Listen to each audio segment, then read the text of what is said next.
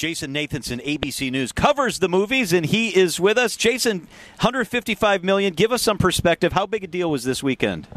It's actually bigger than that, $162 million. The numbers that come in on Sundays, those are estimates. Monday we get the actual final numbers. And so Barbie was $7 million richer than previously thought. 162, it doesn't change any of the records that it set, but so that is the best opening of the year. It's the best opening ever by a female director. That's Greta Gerwig. Best opening for a movie based on a toy. That's the top 20. It's in the top 20 opening weekends of all time. The best non-Marvel opening since the start of the pandemic, and the best non-Marvel movie since 2019 and the Last Jedi, the Star Wars film The Last Jedi.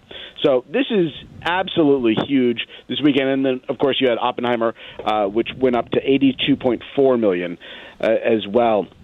And this is the best weekend that we've had, all told, in many, many years. So this is huge. This is definitely what Hollywood needs at a very weird time for Hollywood because, you know, on the one hand, you have people celebrating the release of this movie and the studio celebrating the release of the movie while the actors who were in it and the people who wrote it are on strike.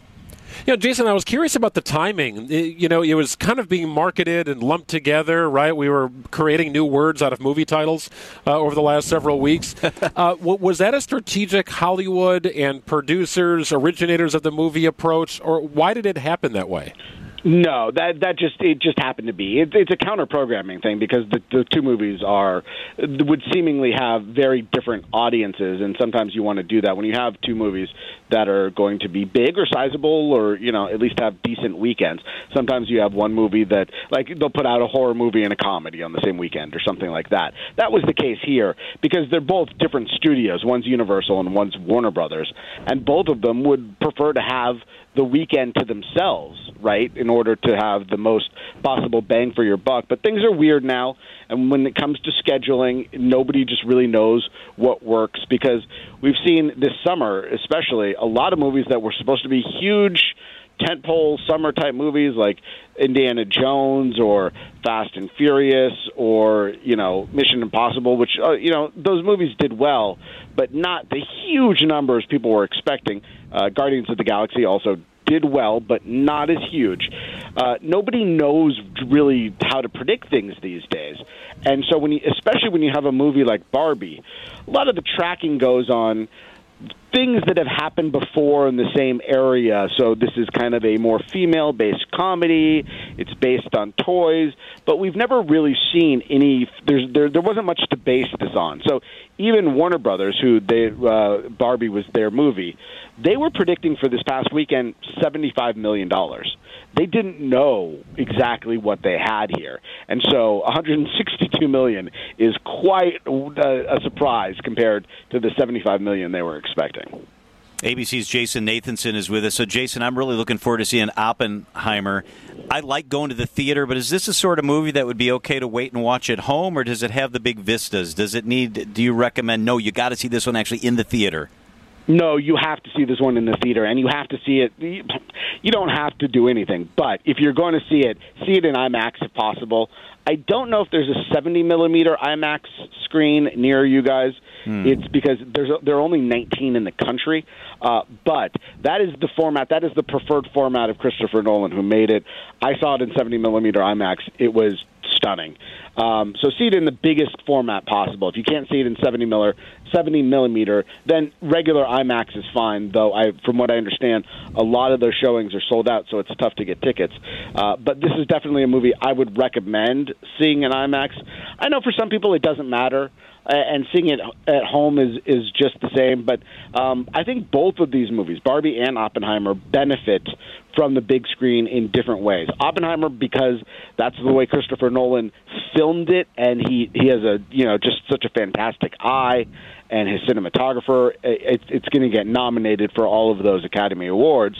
Barbie, on the other hand, seeing it in the theater with a bunch of people, which the theaters are packed with, people just having a ton of fun, that's another way to see it that I think is a lot more fun than seeing it at home as well. Yeah, because who doesn't want to see 55-year-old women dressed up like Barbie? Yeah, right. That's part of the fun, and drinking too. Yeah, I heard those bottles rolling down the aisles in the theater that I was in. I know what was happening, and the hooting and the hollering and the clapping. It's all part of the experience.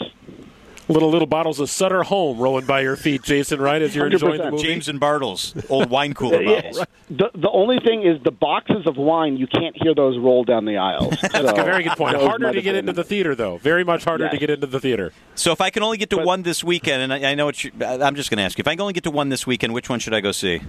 Oh, there's such very different movies, and it really depends on you and who you are as a person. If you're looking for something light and fun and funny and you just want to feel good, Barbie's the one. If you like, historical dramas and Oscar contenders, then Oppenheimer is the one for you. Is Oppenheimer long? It is 3 hours, so plan accordingly. All right. All those people who saw both this weekend in back-to-back screenings, which we understand there were several 100,000 people who did that. They were in the movie theaters for 6 hours total when you count previews and everything. Wow, man! So when you're drinking all those high noons in the theater, plan a bathroom break in the middle of that thing. Right. You really have to plan strategic. I swear to God, I got into the theater because I wanted to get my seat for Oppenheimer. I wanted to get the best seat in the house, so I got there about half an hour early to pick that, and I had my drink sitting there just staring at me because I knew I couldn't start drinking it until about, I don't know, halfway into the movie or so, or I was going to have to leave, and I didn't want to miss a minute of it.